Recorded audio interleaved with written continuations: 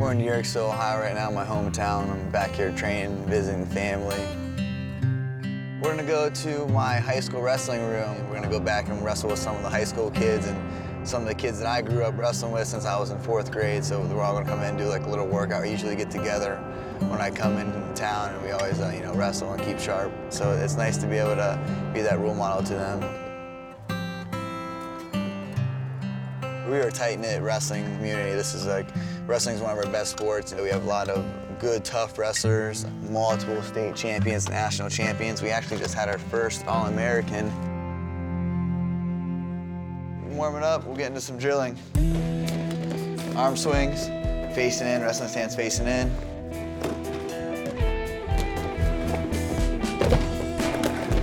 Good explosion time. I never thought that we'd have somebody in the UFC around Tuscarawas, and he's out doing big things in life, and it's a role model to everybody. And I'm staying heavy here.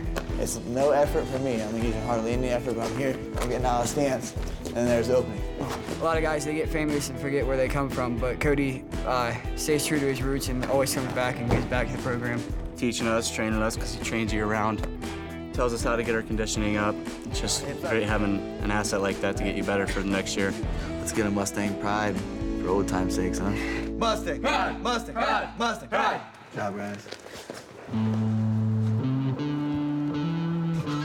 Yeah, I've always been motivated to fight and train, and it's a lifestyle that comes with it all.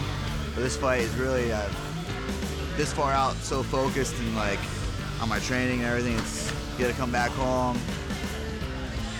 Put on a show for the people that's watched me since I was a kid, a kid with a dream that never stopped dreaming.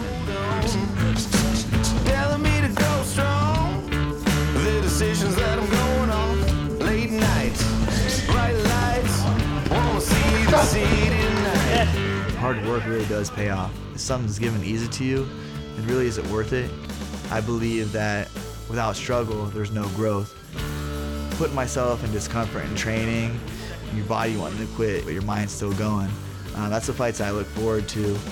Put myself in that almost every day and train to the point of physical exhaustion where you think you can't go any further. That's it. Yeah, whip the body.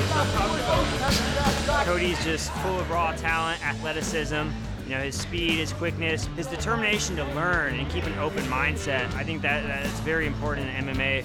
He's got a bright future. He keeps working the way he's doing. I definitely see him being champion one day. Cody really has an intensity that I've only seen the very top guys really be able to match. And it's something that has probably been taught, but it's also a little bit of natural, instinctive, personality that shines through, that just wants to be on top at every single moment.